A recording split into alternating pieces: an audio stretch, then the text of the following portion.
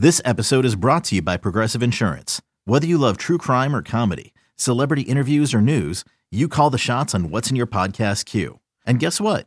Now you can call them on your auto insurance too with the Name Your Price tool from Progressive. It works just the way it sounds. You tell Progressive how much you want to pay for car insurance, and they'll show you coverage options that fit your budget.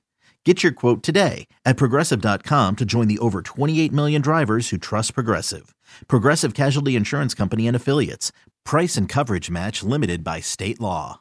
eBay Motors is here for the ride. Remember when you first saw the potential? And then through some elbow grease, fresh installs, and a whole lot of love, you transformed 100,000 miles and a body full of rust into a drive that's all your own. Look to your left. Look to your right. It's official. No one's got a ride like this. There's nothing else that sounds like, feels like, or looks like the set of wheels in your garage. With over 122 million parts, you can make sure your number one ride or die stays running smoothly. So there's no limit to how far you can take it. Brake kits, turbochargers, engines, exhaust kits, roof racks, LED headlights, bumpers, whatever your baby needs, eBay Motors has it. And with eBay Guaranteed Fit, it's guaranteed to fit your ride the first time, every time, or your money back. Plus, at these prices, well, you're burning rubber, not cash. Keep your ride or die alive at ebaymotors.com. Eligible items only. Exclusions apply. When you need mealtime inspiration, it's worth shopping Kroger, where you'll find over 30,000 mouth-watering choices that excite your inner foodie. And no matter what tasty choice you make, you'll enjoy our everyday low prices, plus extra ways to save, like digital coupons worth over $600 each week. You can also save up to $1 off per gallon at the pump with fuel points. More savings and more inspiring flavors make shopping Kroger worth it every time. Kroger, fresh for everyone. Fuel restrictions apply. Here we go. Jake and Josh are here to analyze the game they love for the team they love. This is another Dolphins podcast. Here's your host, Jake Mendel and Josh Houtz. Josh, I've got you to go about the defense here for about 10 minutes. Let's talk about it, man. Tua Tagovailoa and this offense put on an absolute show. Little queasy at first. I was so ready to march into Hard Rock and win 20-0. It might look ugly. It might look sloppy. But, man, very clean performance from this offense despite no Tyreek Hill.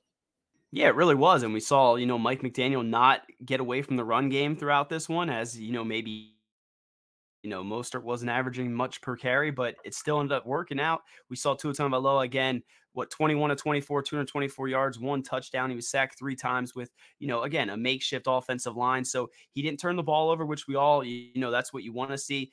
Got his ball out on time. He's making some impressive throws, but didn't turn the ball over. And I think if, a lot of the narrative was about him being a game manager, right, heading into this game. And I mean, I don't know that necessarily, I don't think he's a game manager. I think he's another tier or two above that. But these stats, right, the way this game went about isn't really going to change that narrative surrounding him, right? 21 of 24, 224 yards, a touchdown, played well enough, didn't turn the ball over. But besides that huge play to Jaylen Waddle, which was an absolute beauty, I mean, you sit there and look at that next gen chart and you can already see people,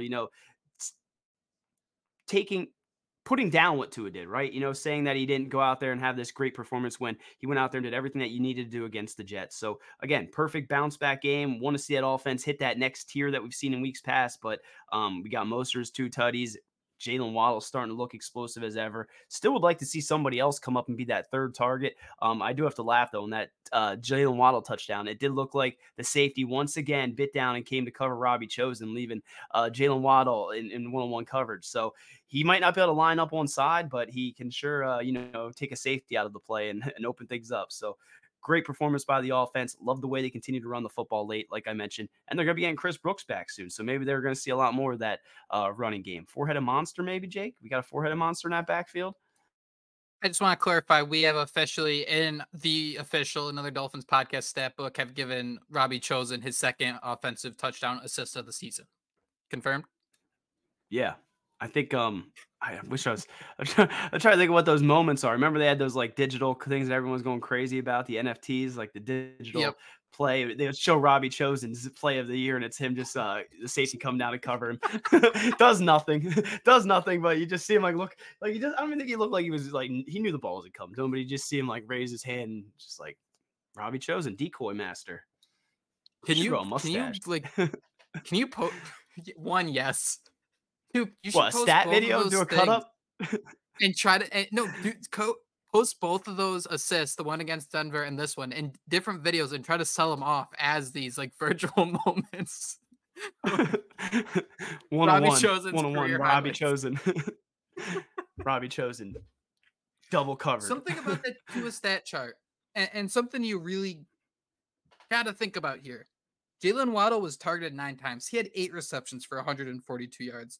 That's 17.8 yards per reception. That's where he was last year when he led the league in yards per reception. That's not like a game manager, like check down merchant type number. But then you think, Josh, you look at the rest of the pass chart. Well, who's Tua throwing the ball to? Like, who are these guys that are going to help Tua make these monster plays? Like, he's not just going to throw open wide receiver 3 who's running wide open for a 60-yard touchdown. I mean, you had a great game from Durham Smythe. He caught 4 receptions for 4 targets. That's a total of 32 yards. Like, that's a Durham Smythe game. Like, those are the things you got to keep in mind when people want to talk about the passing charts. Like, who are you throwing the ball to? I mean, I still can't believe Braxton Berrios somehow gets targeted once a game. Somehow it's the biggest third down conversion in the entire drive. It's been like that for 4 straight weeks. That could be another fun cut up of just every single solo Braxton Berrios catch and how important those things are. But I mean, Chase Claypool, 2 targets on 2 receptions for 8 yards. I mean, you don't have the biggest game breakers here. I mean, when you're facing a team like the Jets, you just kind of want to keep the sticks moving. You're not just going to, keg stand it on 3rd down and try to get 20 yards every time.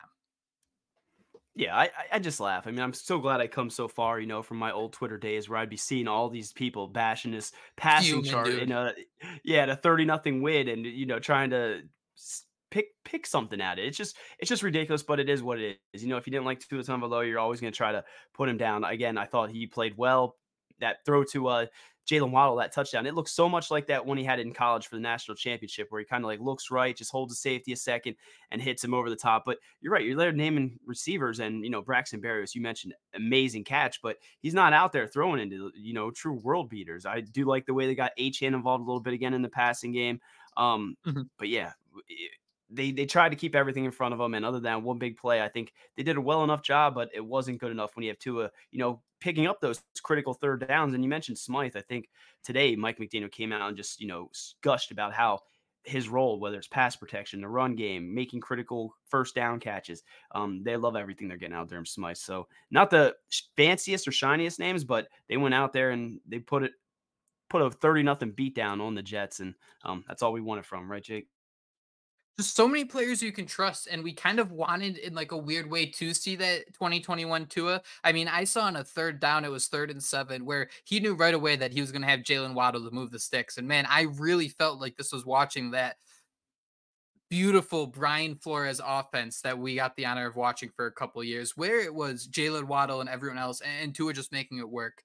There wasn't a lot of pressure. We saw a couple jujitsu moves, and despite of all of Miami's injuries, man, we got to give Tua so much credit. I mean, week 15, he's made it all. He hasn't scared us once. He's looked impressive as hell. I mean, the jujitsu's paying off. I mean, I'm knocking on wood here, but this dude deserves so much credit for just everything he's done to keep himself available to be this team's quarterback and to have a performance like this and know that, hey, you got to throw the 20 ball 24 times, we'll win 30-0. I mean, we just saw the Bills absolutely demolish the Cowboys, and Josh Allen threw the ball 15 times. He was 7 for 15.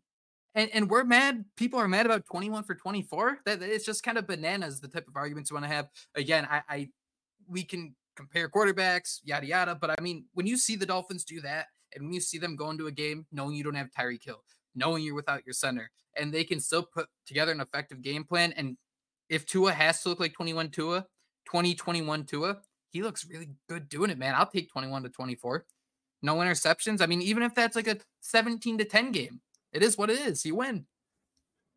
Yeah, no, 100%. I mean, again, it's just crazy the way that people look at him. And I mean, we've been around long enough. We've seen Super Bowls where teams have gone to the Super Bowl with these defenses. I'm thinking about the Baltimore Ravens. I think they had Trent Dilfer at quarterback. And I mean, he wasn't doing anything. I mean, he was a legit game manager and they had awesome defense. Not saying Dolphins have that type of defense, but It's close, right? Close to Baltimore's maybe, and they got a much better quarterback than Trent Dilfer's game managing ass. So again, a lot of people want to just put down Tua without his best receiver, the guy that everyone continued to say carries him. Is the only reason Tua's putting up these MVP like numbers was not in the game, and he went out there and did exactly what he's been doing. So Tua wanted this one more than anything we know based on what we've seen on Hard Knocks. I mean, he did not seem happy with his previous few performances, went out there, executed. And Jake, I don't know if you saw, but he is now 10-0 when starting against the Patriots and Jets since being drafted. So What a stat. that's insane. I know quarterback wins aren't a quarterback stat. Wins aren't a quarterback stat. But that's some impressive shit for sure.